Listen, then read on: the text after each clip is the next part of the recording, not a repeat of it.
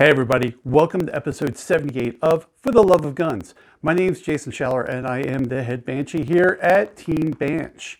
And today we have an important subject with an awesome guest. We're going to talk about the trifecta of social gun control. Now what's the trifecta? It's controlling the speech, controlling the shipments, and controlling the money. Now, my guest is the one and only Austin Knudsen. He is the Attorney General for the state of Montana. Now, for those of you who follow the channel, know that I had a video taken down back in February, and Austin's team wrote one just absolutely amazing letter to YouTube, demanding that video go back. And also, stop censoring speech.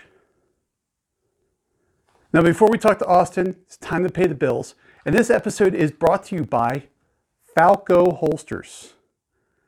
If you're in the market for a leather holster, you're going to want to check out Falco because these are handmade by a human.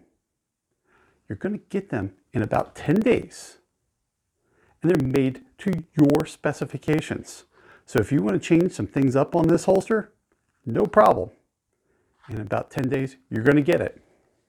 Just remember, any gun for every budget without compromising quality. Use the checkout code Banshee for 10% off your purchase at Falco Holsters. Now with the bills paid, let's get on with the show. But before we talk to Austin, there's one thing I do need to let you know. Nothing in this podcast can be considered as legal advice. If you have a legal problem, please make sure you hire a lawyer to deal with that for you. If you're going to engage with your Attorney General for whatever state that you're from, awesome, follow that. But Austin is the Attorney General for the state of Montana, and he knows our laws. He may not know yours, and he is definitely not giving advice. Now let's talk to Austin. Austin, tell me about your love of guns. Sure. I'm Austin Knudsen. I'm the Montana State Attorney General. Now, Austin, you've had really a long career in politics. You were a state representative for 4 terms, correct? I was, yeah, here in Montana, out of northeastern Montana, which is where I'm from. And then you went back and became the prosecutor for Roosevelt County. Correct. Yeah, and then, county attorney. And now you're back in Helena as our Attorney General. If they would let me stay in Roosevelt County to be the Attorney General, I would have done that. But unfortunately, that requires me to be here in Helena. So what made you run for Attorney General? Really, it was the crime problem. Roosevelt County, like I said, that's where I'm from. Very, very rural, but kind of an interesting place. It's got a large portion of the Fort Peck Indian Reservation, and it's also sandwiched right next to the Bakken oil fields in North Dakota. And we were really dealing with a major methamphetamine and just related crime problem for several years. And I just really didn't think anybody was talking about it. Nobody was really dealing with it on the state level. It was kind of a hear no evil, speak no evil sort of situation. And I frankly, I was just upset about the whole thing. None of the other candidates running had a background in criminal prosecution, very little actual practice experience being a lawyer. And so that's kind of what did it. Several things had happened in our little itty bitty hometown, and kind of that pushed me into criminal prosecution, which I found out I really enjoyed. I had been just a small town civil lawyer before that, and had never really done much criminal work. But I kind of found my calling, frankly. I really, really enjoyed criminal law. I enjoyed prosecuting. You see some bad things, you deal with some bad people. But I really, really enjoyed working with the police, my local sheriff's office. And putting bad people in prison is quite rewarding. So that's really what got me into it. Well, it's definitely a noble cause. I mean, your job is to protect the citizens of the state. And when you were a prosecutor in Roosevelt County, you were protecting the citizens there. And back then we had the Bakken was really starting to start up, and I would imagine there was a lot of stuff kind of pouring over the border from North Dakota coming into Montana there.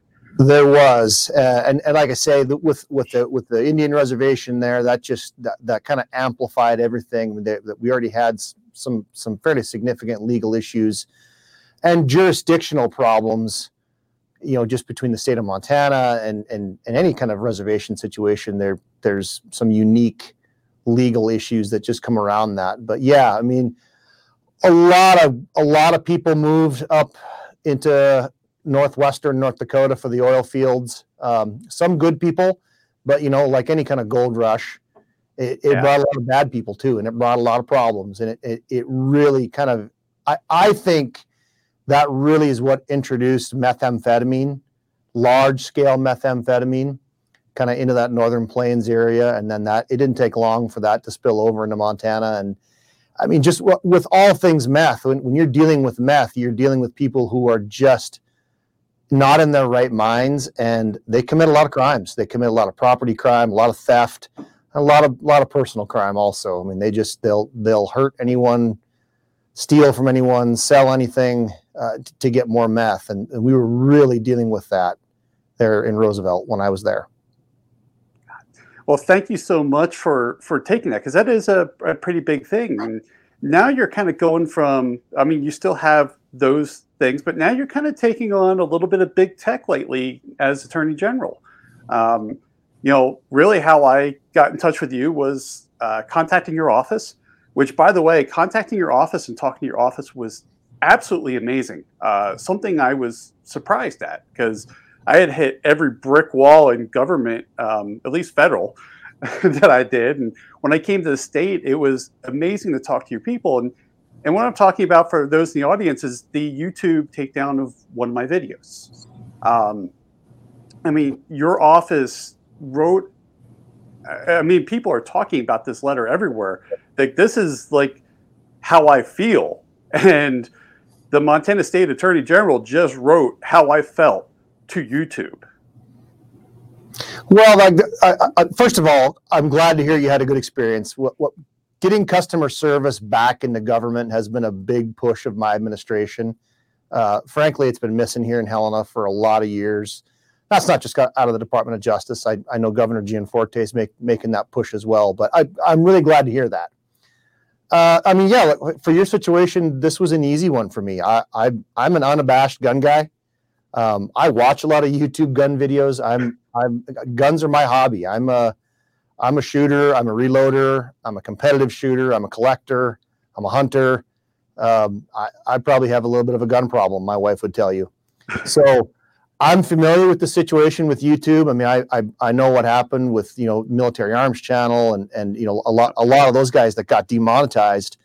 And so I'm pretty keyed in on this issue when we start seeing big tech cave to left-wing politicians out of DC, who, what upsets me about this whole thing is they're not able to get their agenda passed through the Congress.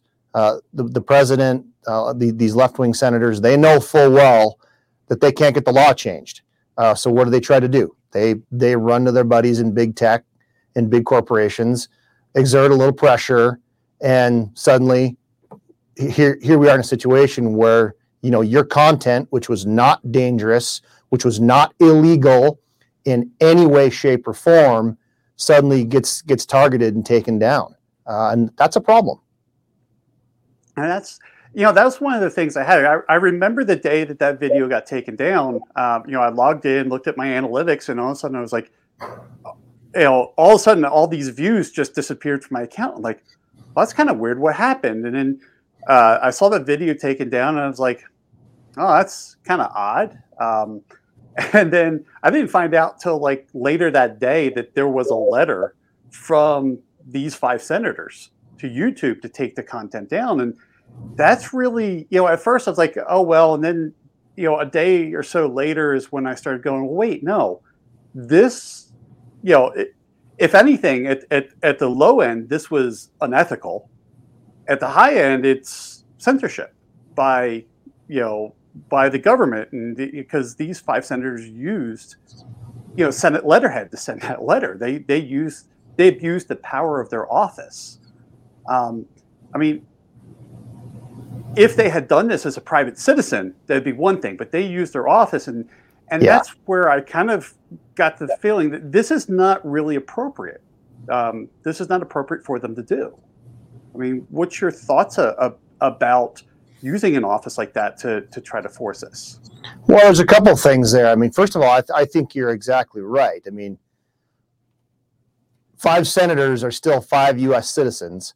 They're not exerting any authority here. There's no legal authority here just because you're a senator. That and $25 will get you on a Greyhound bus out of town. That's really how I feel about it. Again, what is just so concerning to me is that, I mean, whether we like it or not, the internet and these some of these social media platforms and YouTube, they really have become the town square. This is how you communicate with the masses. This is our modern day form of the printing press. This is how you communicate with people. And so when you've got sitting members of the U.S. Senate, a very, very rabid small minority of them, that are able to move the needle like this and get this kind of censorship, because that's what this is. I mean, there's not a nice diplomatic way to say this. What YouTube did was they censored you, and they've censored a lot of other gun content creators. And I think this is incredibly problematic. If you're going to hold yourself out there as this, free to all, open town square, then you'd better be that. It's one thing if these companies are holding themselves out, as not being that. I certainly believe in private property rights. I certainly believe in a company's right to associate with whomever they want to associate with. But when you hold yourself out there as this big open platform, and as I said, when you've really de facto become the town square by which Americans get their information, that puts us in a different situation here. And I really think we are talking about censorship. And I mean, it seems kind of like, I don't want to say it seems, I like exactly where your letter went, is that, these 5 senators could not pass a law, right? Because, I mean, they have to pass a law to ban that type of activity. They couldn't do it. They know that they can, they have friends that have same political ideology as them. So they write a letter, doing, I mean, this is not something that they just decided to do. They did some research on this, found a bunch of content creators, wrote a letter, which I'm sure went, the letter was dated, I think the 14th, the 15th, the content came down. So obviously that went right to her inbox. I mean, that wasn't a letter that went into Postal Service or was FedEx to her.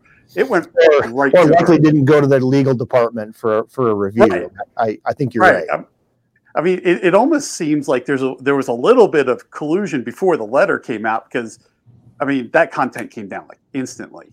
I think there absolutely is collusion here. And look, just in the last couple of days, we've seen this with the Twitter dump. I mean, we know that a lot of the powerful Democrat lawmakers and lever pullers in Washington, D.C. have direct contact with a lot of these, top CEO or, similar situated people within these organizations. So I think you're right. I think this went straight to the top of YouTube. I don't think she probably batted an eye. She caved. She rolled over, just like we've seen Twitter do, just like we've seen Facebook do. They maybe not roll over, but they certainly collude with, because for the most part, these organizations, these businesses they're run by woke liberal people. They're mostly stationed in San Francisco or San Jose, and this is the ideology that they share. Now, this letter, like I said before, it got a lot of attention in the industry. Did you ever think that this letter would get this much press, at least in the industry? No, it's funny because a couple of these letters, we did them and we did them because it's the right thing to do. And we're going to continue on and take next steps if we need to. But for the first couple of days, it was pretty quiet. I mean, nobody really wanted to cover it. Nobody wanted to talk about these things. We put out some press releases saying that we'd done it, and it was largely crickets. And then I don't really know what happened, how the dam broke, but all of a sudden we started getting some attention and getting some news spots and doing some other media. So it's good. I'm really glad that we're bringing some attention to this. It's not about me getting on camera, but frankly, it's about shining a light on what these companies are doing in choosing what content arbitrarily should be censored and what shouldn't. I think that's important. And it's so funny because I see I see comments out there about these posts because I'm reading them too, and and I hear people with comments of, "Oh, great, it's another letter," and I'm like, "No, you don't understand. It's not just another letter. This is a letter that, it clearly states what happened and how a lot of people are getting frustrated, and it's coming from I'm a very big advocate for states' rights. I think the government, the federal government is there to support the states, not the other way around. And this is where, the Attorney General of the state of Montana took a position going, hey, look, this has got to stop. Yeah. This affected at least one of my citizens. We need to start turning this around. Because it's really, I like to say it's kind of like the stoplight effect, right? If one person runs a stoplight, they'll get pulled over. But if you have like 30 people do it, the police can only pull one person over. So if you get a bunch of states to band together, really what happens at that point? You're starting to get the states to go, hey, look, you need to pay attention to this. You need to, and deal with this. And where I'm leading with this is switching subjects slightly here to the credit card tracking of firearm purchases. You and 23 other attorney generals are concerned about this. Very concerned about it. Here again, you have an industry that's been largely let loose to be autonomous and kind of monopolize, a handful of companies, this credit industry, and somehow they've now taken it upon themselves to put on a halo and go after certain industries that they deem not acceptable. That should be scary to everyone. Because if it's guns today, what might it be tomorrow? And that really is the concern here. It's the slippery slope argument. If you start letting private business, especially private financial and banking businesses, right? Like their job is to be neutral. As long as it's legal, their job is to facilitate commerce. Whether you're buying groceries or whether you're buying a John Deere tractor to go farm with, they operate in the credit financial sector. When you start having those businesses start picking and choosing winners, we like this type of industry, we don't like this type of industry, that should be scary to every American. Because if we start allowing that, it might be firearms today. What might it be tomorrow? Is it going to be certain types of food that we don't think you should be eating? Certain types of news we don't think you should be consuming? Oh, you bought a subscription to the Wall Street Journal using your Visa card. Yeah, we think that makes you an extremist now because you're not getting our approved content. That's the slippery slope that this starts going down. So what we did is the ISO, which is an international body that largely we don't have any control over, but the ISO is a international governing body for a lot of these credit card companies, and they just decided on their own that they're going to start internally coding, coding, coding firearms purchases that are done with a credit card. Well, why? It's so they can track them. They don't do this kind of coding for a lot of other industries. We're still doing a lot of investigating in this one because we're being told by Visa, by MasterCard, oh, this is a nothing burger. There's nothing here. We're required to do coding for all kinds of different things. There's nothing to be seen here. Well, if that was the case, why are hardcore liberal Democrats so excited about this? Yeah. That's the concerning part to me. And it's because they know this can be weaponized against gun owners. That's the concern. Yeah, because there is no central database of firearm ownership in the United States. It's by law.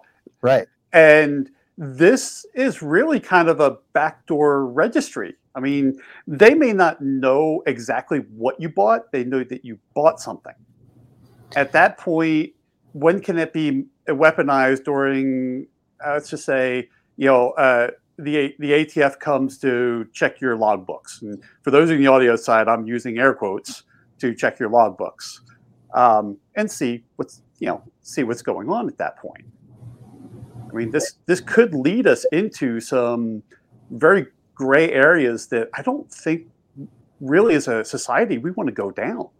Oh, I think that's very true. What was really concerning to me about this one is when we started peeling back the layers on this onion, talking to Visa, talking to MasterCard, talking to some of the regulatory entities involved here, we found out that the big box stores, the big corporations, the Walmarts, they got themselves exempted from this. Okay, so what that means is that if you're Joe's Gun Shop in Hardin, Montana, and you're accepting Visa, MasterCard, those purchases for firearms get coded and they get tracked. But if you're Walmart and you're selling firearms, which Walmart does, those don't get coded. So, if this really was so innocuous, why are we exempting out certain huge corporations from this kind of regulation? That really smells to me of collusion, smells to me of impropriety. But you're absolutely right. This is another backdoor way for woke interests to try to get some sort of a private gun registry that by law they're not allowed to have. So very, very concerning here. Because, I was in FFL for 10 years. I was in FFL when I created that video. I know that when I started that business, I'm like, okay, let's go do some credit card processing. Just being a gun dealer and trying to process credit cards is hard. Companies wouldn't deal with you. And then when you would find a credit card processing company that would deal with you, you are instantly high risk. Yeah. And I'm sitting there going, well, I'm an FFL. My job is to basically apply law to a firearm purchase. Why am I high risk? Because at any time, I can be inspected without notice. I went through fingerprinting and extensive background check. Why am I high risk? And then this, I look at this and now you have this tracking code. I feel sorry for the small firearms companies out there because this very well, may put them out of business. Oh, I think that's the intent here. Absolutely. Bottom line, FFLs and the firearms industry is probably the most regulated industry in the country. There probably are a few more, but let's just be honest, because you're exactly right. You can be inspected at any time. You got to come up with your logbooks. You got to show your inventory. We do not make it easy to be a gun dealer in America. No. I'm starting to hear reports now, and these are substantiated reports that my office is looking at through our Office of Consumer Protection. This is becoming death by a thousand cuts. I'm getting reports in Montana of firearms stores, gun shop owners, firing range owners that are being denied property casualty insurance. Now, not liability. I'm talking just actual insurance on the brick and mortar, on my roof, on my building, maybe on some inventory, on a warehouse. They're being just blanket denied property casualty insurance because they're in the firearms industry.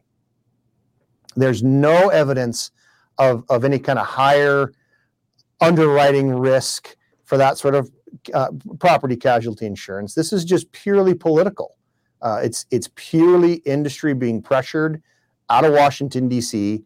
by woke liberal interests to try to put small firearms companies and dealers out of business. I think that's exactly what this is. It is literally a death by a thousand cuts situation. So I think this is absolutely a coordinated attack coming on FFL holders. It's funny. I didn't even think about the insurance. I mean, really, if you control how you spend the money and control how you can protect your business, you can control whether someone can do business or not. Access to credit, access to financing, credit card administration, and insurance. You're going to raise the bar for entry into that industry pretty high, to where all you're going to have is large box stores that can afford that in their bottom line. I think that's absolutely what they're after here, trying to put the little firearms dealer out of business. Yeah, it's funny because it kind of sounds a little bit like the NFA to me, right? Because the NFA put a $200 tax stamp on a firearm. This is going way, way back, to make it too expensive to buy the firearm. Well, obviously, if an FFL has to come up with an excessive amount of money to, process transactions, insure their business, they got to pass that along, right?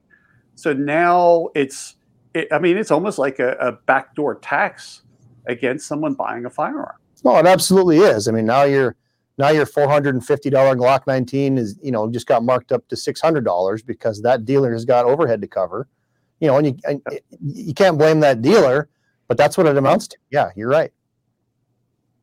Gosh, that's just kind of crazy to think about that. I like to call it basically social gun control, right? Because it's not gun control, it's social gun control because they're coming around through the social aspect of it. Well, and that's what's so frustrating about this is that, I've actually footnoted this in a few of these letters we've written, but I want to send these guys, all these Democrat senators, these 5 Democrat senators, I want to send them a link to the YouTube video of the old Schoolhouse Rock, I'm just a bill. This is how you make law. If you want to change the law, get the votes and change the law. But they know they can't do it. They don't have the stroke. They don't have enough votes. There's not enough support publicly to change these firearm laws. But they still vilify it. And so what do? They go out with their friends in big business and big tech, and they do it backdoor, just like you're talking about. And that's why, look, the good news is it's not just me. We've got a number of state attorneys general who are paying attention to this now. I'm happy to be the guy with my name on the letterhead, but I'm here to tell you, it's not just me. We're paying attention to this stuff, and we're looking at what tools we have in our state toolbox to fight against the federal government doing stuff like this, to fight against businesses doing stuff like this. And the good news is that we do have some tools in the toolbox. We are going to have some ability to have some teeth behind this too, if we need to go there. And it's so funny. I'm glad you brought up the footnotes because the letter that you sent to YouTube, it's not just me that picked up on the Schoolhouse Rock. That is in the footnotes of that letter to YouTube. That might be the first time in legal history that Schoolhouse Rock has been included in a legal document footnote. Yeah, that is, and people picked up on that too. So that tells you how much people are actually reading this stuff. Because when I found out about the letter, it was October 2nd was when you released it out. I got the notification that it was out, and I read it. And I'm like, okay, this is a great letter. And then I started looking at the footnotes, and I took that and just started going, oh my God, they put Schoolhouse Rock in a document. That's just, it's funny. It's funny for multiple reasons, right? It's funny because, well, I grew up back then, right? So I've seen, I remember those videos, and then it's almost a kind of a dig on them, right? Well, it's not almost a dig. It's absolutely a dig. It's an intentional dig. We had a lot of fun drafting that letter. I'll just put it to you that way. I mean, that there's some tongue in cheek, but there's also some, some satire and frankly some insult. If they're going to insult us and treat us like dolts, we're going to insult them and treat them like dolts. So there definitely is some of that in this letter. So that is amazing. And then, it just, I see so many comments about that. It's just crazy. The one thing I love about the letter that you sent to Visa, American Express, and MasterCard is a quote in there. It says, "As attorneys general, we have the privilege of protecting our citizens from corporate coordination that hurts consumers. We're also charged with ensuring that consumer data is not unlawfully gathered or used. That is why we have serious concerns about implementing this merchant category code." I mean, that is a pretty powerful statement there going, hey, we're watching. And you may have to answer for some of the stuff that's going on. If we get a complaint about data being misused, or we discover evidence of data being misused, it could go a lot deeper than a letter. That's certainly a shot across their bow, and that's what it was meant to be. Every state has their own consumer protection laws. Here in Montana, I'm in charge of the Montana Office of Consumer Protection. The Montana Unfair Trade Practices Act is actually the statute, and it's a number of statutes in our Montana code that gives the Attorney General the power to investigate and possibly prosecute certain offenses, whether it's civilly, probably civilly, but that really is the teeth that we have here, and it's not just Montana that has that. Most states have similar consumer protection laws. And that's where attorneys general all across the country are really looking. All of my colleagues, that's probably our biggest stick that we're going to use against these companies. You want to come and do business in Montana, you'd better assure us that your data is secure, that you're not abusing our consumers, and that their information is not going to be used in an illegal manner. And if it is, you're going to be held to account for it.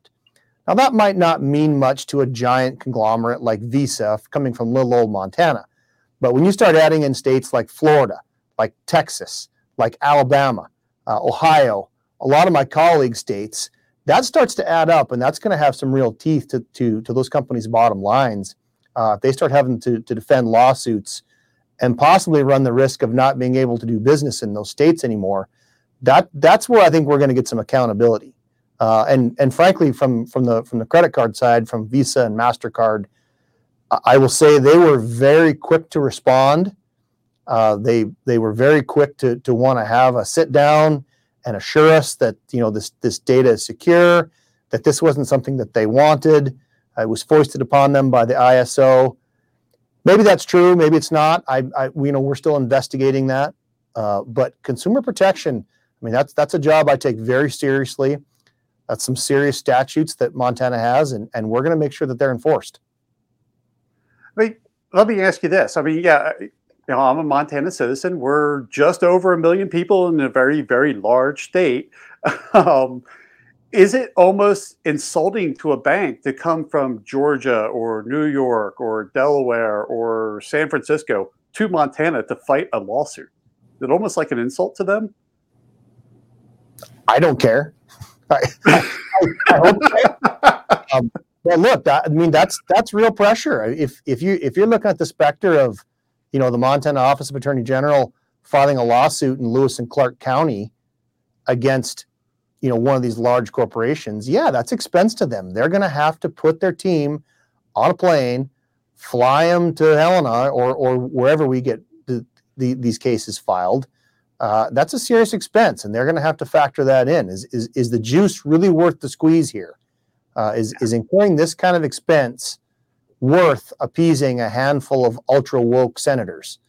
Hopefully that's a pretty easy business decision for them to make. But we'll see where this goes, and if it's not, they're going to pay for it. Yeah, I mean, ultimately, if they have to fight a lawsuit, it affects their bottom line. Let's face it, that's what they're in business for, right? They're in business to make money. They're in business to make sure that they have a return on investment from their investors. And if they start getting hit with this, they may have to start pushing back to their buddies in Washington and go, hey, we can't keep fighting this. You need to back off or find a different avenue. Yeah. Or change the law. Like I said, I mean, change the law. Yeah. If they want this rabid gun control, go get the votes and get it through. They know they can't. And that's just, I know I keep repeating myself, but that's just the ultimate frustration here for me. Yeah, no, I get it because it's a frustration of a lot of gun owners right now.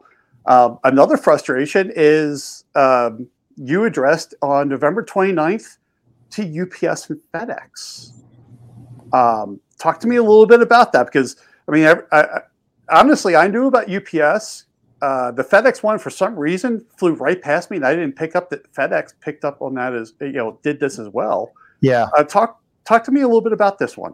Well, so same thing. We started to get some reports from some FFLs, from some actual brick and mortar gun stores here in Montana.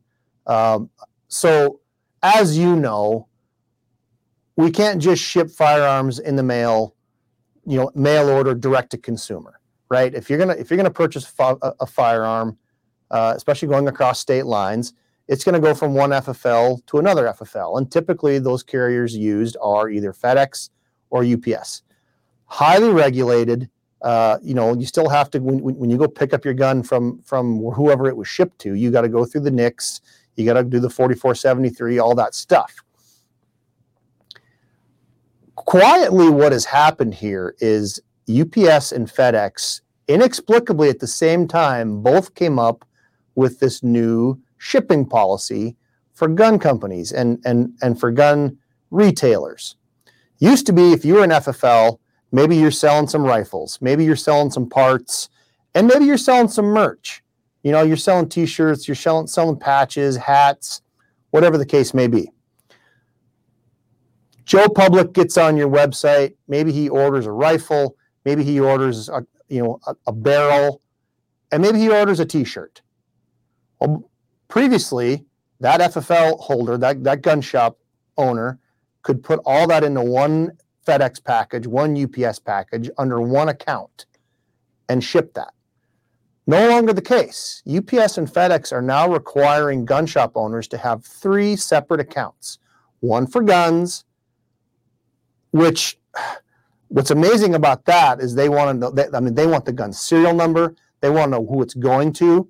They're going to put that on the shipping label. I mean, just think about that. You're going to start actually identifying what's inside that box and put the serial number on the outside of that box. We've already got a problem with mail theft and with parcel theft. You're now going to advertise on the outside of a box that, hey, there's a gun in here, and here's what kind of gun it is.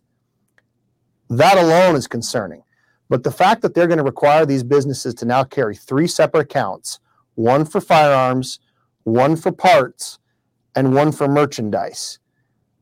We know what this is. There's only one reason that FedEx and UPS would do that, and that is to track firearm sales. They want to know what you're selling and who you're selling them to. Well, who would want that information? Who is that valuable to? Yeah. And by UPS and FedEx's own admission in promulgating these policies and communicating with these gun shop owners, it's because they want to cooperate with law enforcement. I'm all for cooperating with law enforcement, but I'm also not for violating the Bill of Rights and violating federal law.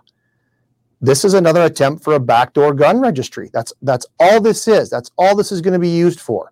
When the ATF shows up knocking on corporate headquarters for FedEx or for UPS and asks for a complete list of all these transactions, what do you think FedEx and UPS are going to do? They're going to give the ATF that information. That's what's scary here. And that's why, same thing. We sent out this letter, basically just asking UPS a couple simple questions, asking FedEx a couple simple questions. Why did you 2 companies magically have this idea at the same time? Are you colluding? Or did this come from somewhere else? Is this someone else's idea? Is this a new ATF rule? Because what we've heard from a couple people within UPS and FedEx is that, we don't have any choice on this. We have to do this. ATF is telling us we have to. Well, what does that mean, ATF? Did you promulgate a new rule and not go through proper notice and comment? Because that would be a violation of the Administrative Procedures Act. So we got a lot of questions here that we're seeking some information right now. Haven't gotten anything back yet, but we've certainly generated some buzz. We're certainly getting some headlines about this one, and we'll see what FedEx and UPS have to say. Yeah, because I mean, it can go even deeper than federal. I mean, it could go down to a state level. There are certain states who do not like guns or parts shipped into their states. We're not going to name any, but I'm sure that we can come up with at least 3 off the top of our heads. And they're going after the people who are selling the parts and suing them, knowing that it's really kind of a violation, but that small dealer down there can't afford to fight the lawsuit, so they have to turn over the records. I mean, there's so many avenues that this can be misused. It's scary. And when you talk about collusion, did FedEx and UPS collude? To me, it seems like almost like 2 gas stations on the corner of an intersection. One raises rates, the other one's going to raise rate, right? Worse yet, the owners of those 2 gas stations got in the smoke-filled room and decided what the price of gas is going to be. Exactly. I think that's more akin to what we might be dealing with here. Because I mean, that's the whole thing of they're controlling it, right? So if you don't like UPS or FedEx, your only other option is to go Postal Service. And if you're shipping Postal Service, basically you got to be an FFL. Yeah. You have to be a licensed firearm dealer to ship a gun through Postal Service. And then, wow, if they decide to start collecting the exact same information, you have nowhere to go to try to keep away from this secret database. Yeah, I mean, to me, here we are again. It's certain portions of the swamp government colluding with big corporations to try to make business really difficult to do for small gun shop owners. I mean, that could be because that's who this is going to harm. Is this going to harm, Dick's Sporting Goods? Is this going to harm a big chain store?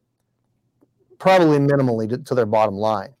But if you're talking about, Range 406 here in Helena, a great little gun shop, Capital Sports, go down the list of your favorite gun shop in your hometown that's probably owned by a mom and pop.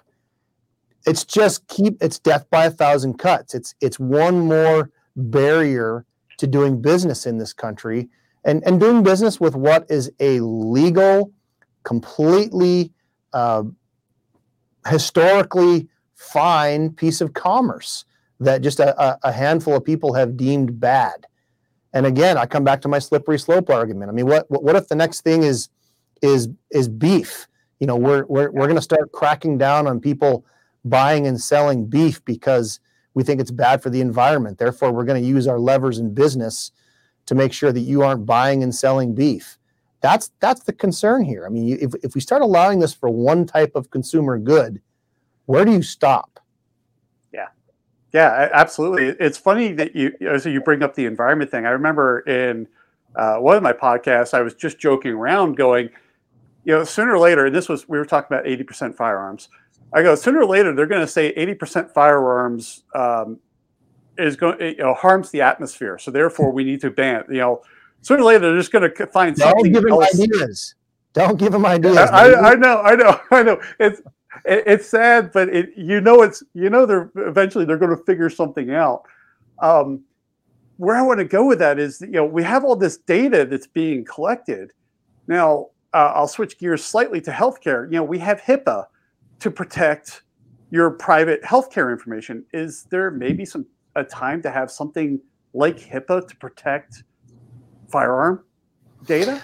It's a good idea. The federal Congress has acted and taken steps to limit liability. The PLCCA, which is now being challenged by all kinds of states, liberal states that are trying to skirt around that liability protection for firearms manufacturers.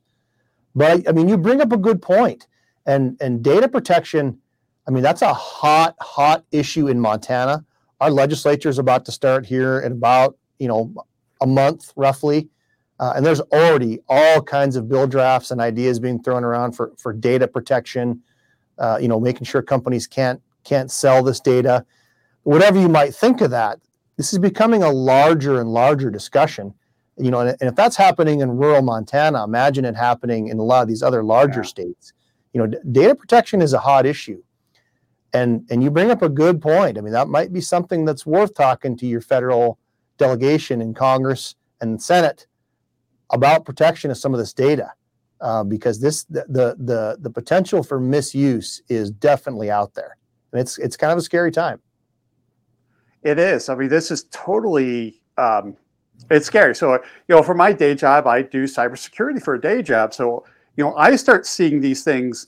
I know a little more about the back end of what happens than the average person. I look at all this data collection going, this is scary. This is not going to end well. No, and I have the same concerns. I mean, here at the Department of Justice, I mean, we oversee a tremendous amount of sensitive personal data, driver's license, social security numbers, criminal histories. We are the Montana Department of Justice is constantly under cyber attack. We are constantly having foreign actors trying to hack into our system to get access to that data. And that's from a government standpoint. You start talking about private companies that are now holding on to large troves of this information, the possibility for misuse is definitely out there, and it's frightening.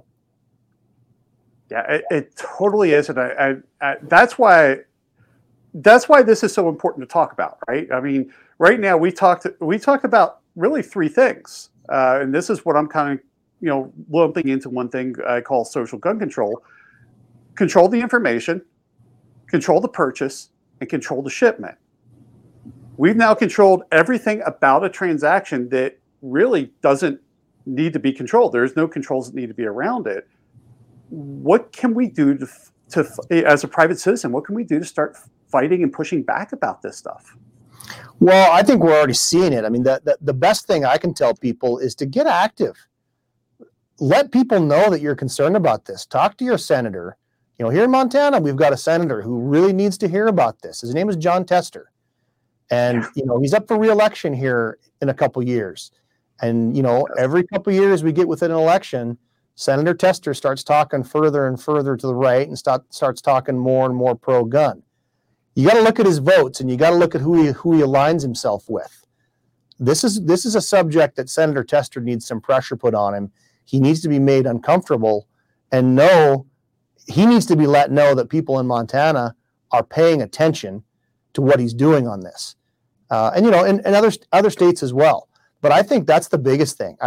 Your elected officials need to know that you're paying attention to these issues, that they're very concerning to you at the state level. Your state legislators, your state elected officials, like your attorney general, your governor, but probably more importantly, your federal delegation. You start talking about your members of Congress and your senators. They really need to hear from our industry. It's a little frustrating to me that certain members of the industry seem to be hoping this just goes away. And I've seen this in some other industries, but, they start getting shot at, if you'll excuse the pun, and they want to put their head down. They want to hide in the foxhole and just hope the shooting stops. That's not going to work here. And of course, I'm talking metaphorically. We have to do this civilly and through the legal process. But that, I think, is where we need to exert the most influence. This needs to be heard about, talked about, generated chatter about. And frankly, I think we're doing a good job of doing that here lately. And that's really important because, if you think about it, if the federal government passes a law, the states only have so much that they can do to push back against the federal law. I mean, if it's unconstitutional, yes, there's lawsuits and everyone's going to sue for an unconstitutional thing. But if they pass a law, your rights get diminished.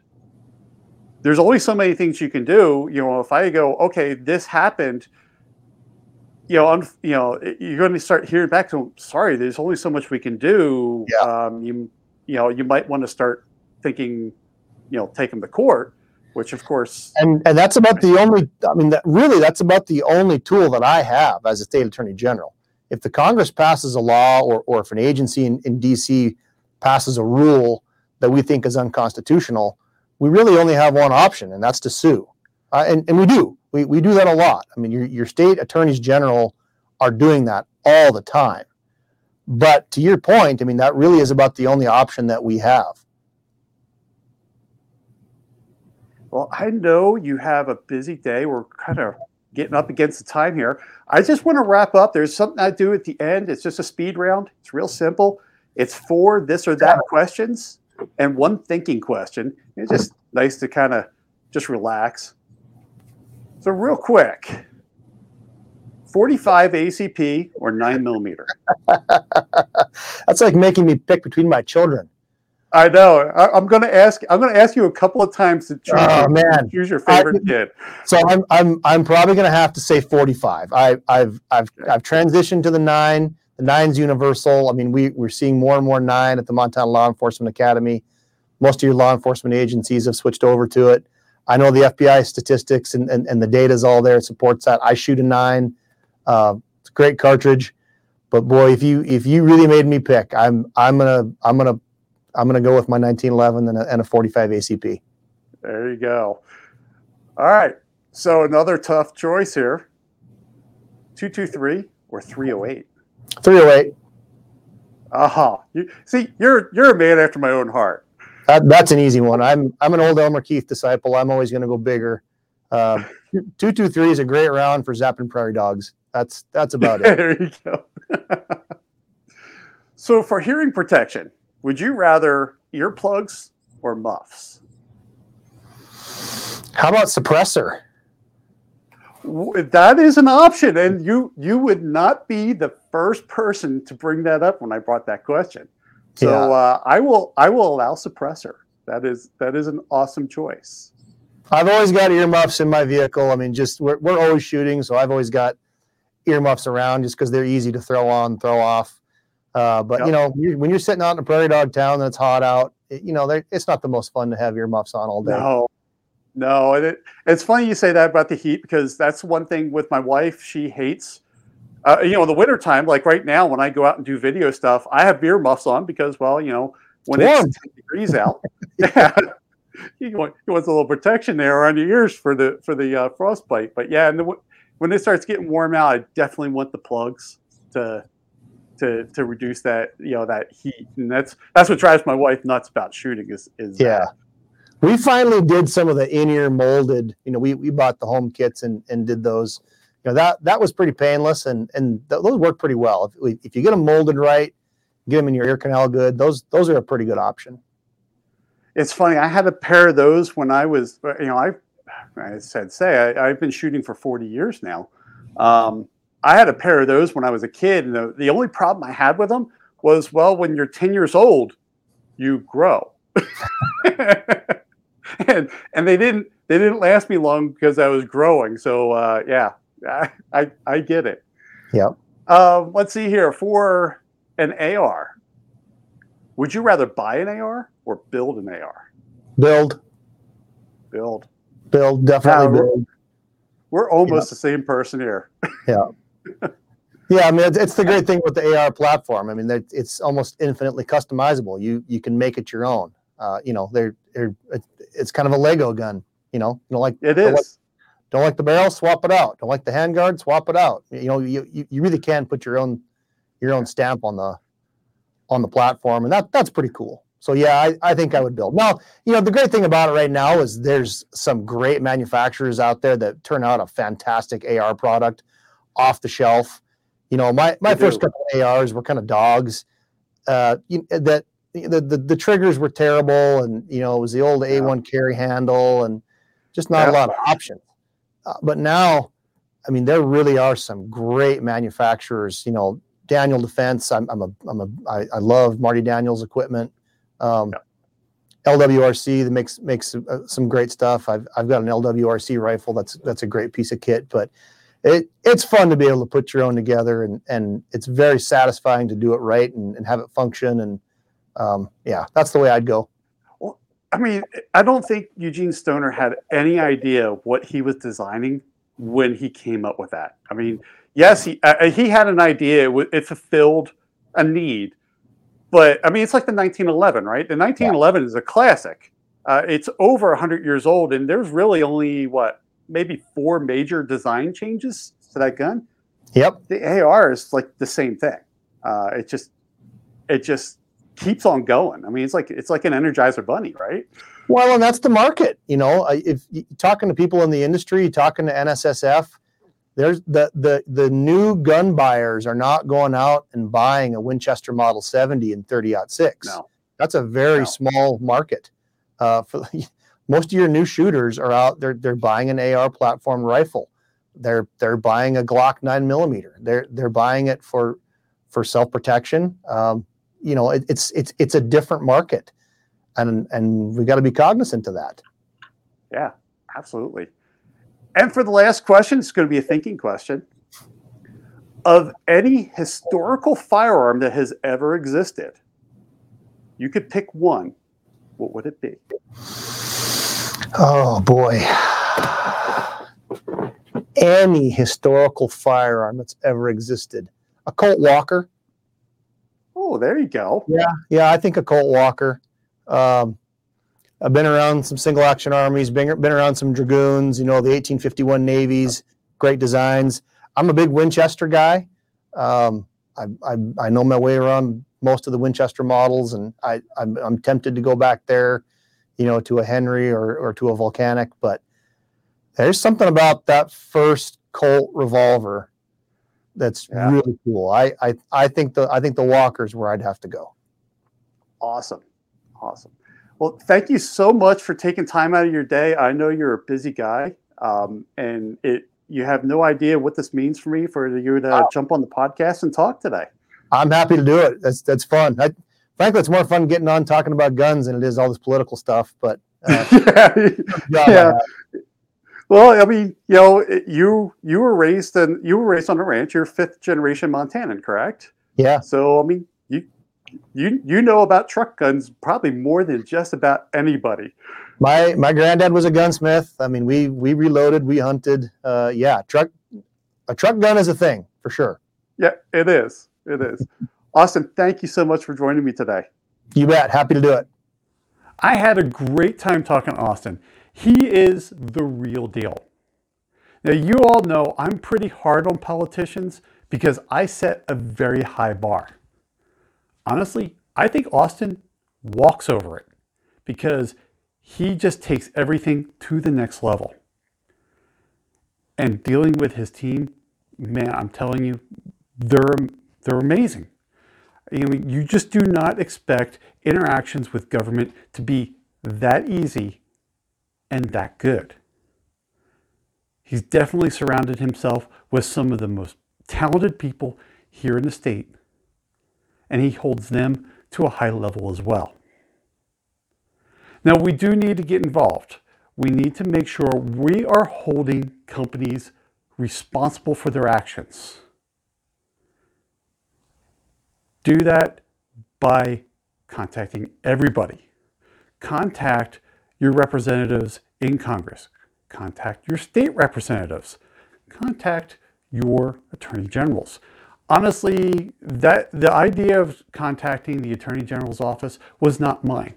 It was given to me by Diana Muller. When she was on the podcast afterwards, we were talking a little bit about the situation with the YouTube video, and she goes, "Hey, you should contact Austin over there. He's your state Attorney General, and he's doing a really good job." I mean, what's that tell you? That Diana Muller, who's a three-gun, three-time national champion three-gun, and runs a DC project, she knows who the Attorney General for the state of Montana is and knows his track record. So I very, very much thank her for that idea. And honestly, it took me a while to contact because I was like, man, here's yet another government agency or politician that I've got to deal with. And the track record on this has not been great. His team picked right up on it. I put that in, and a week later, I had a phone call. I mean, I looked down at my phone and I was absolutely amazed that somebody from the state of Montana was calling me. And that was a great interaction. Awesome letter. And like we talked about the whole Schoolhouse Rock thing in, the footnotes, freaking hysterical. When I read that, I just laughed. So they got a great sense of humor too. All poking the bear at the same time. So look, I have some great content for you. If you are on YouTube, just check out over here. Top video is going to be something YouTube thinks that you'll like. The bottom one is, catch up on all the episodes of For the Love of Guns. Thanks for listening. Hope you're staying safe out there, and I look forward to talking to you again soon.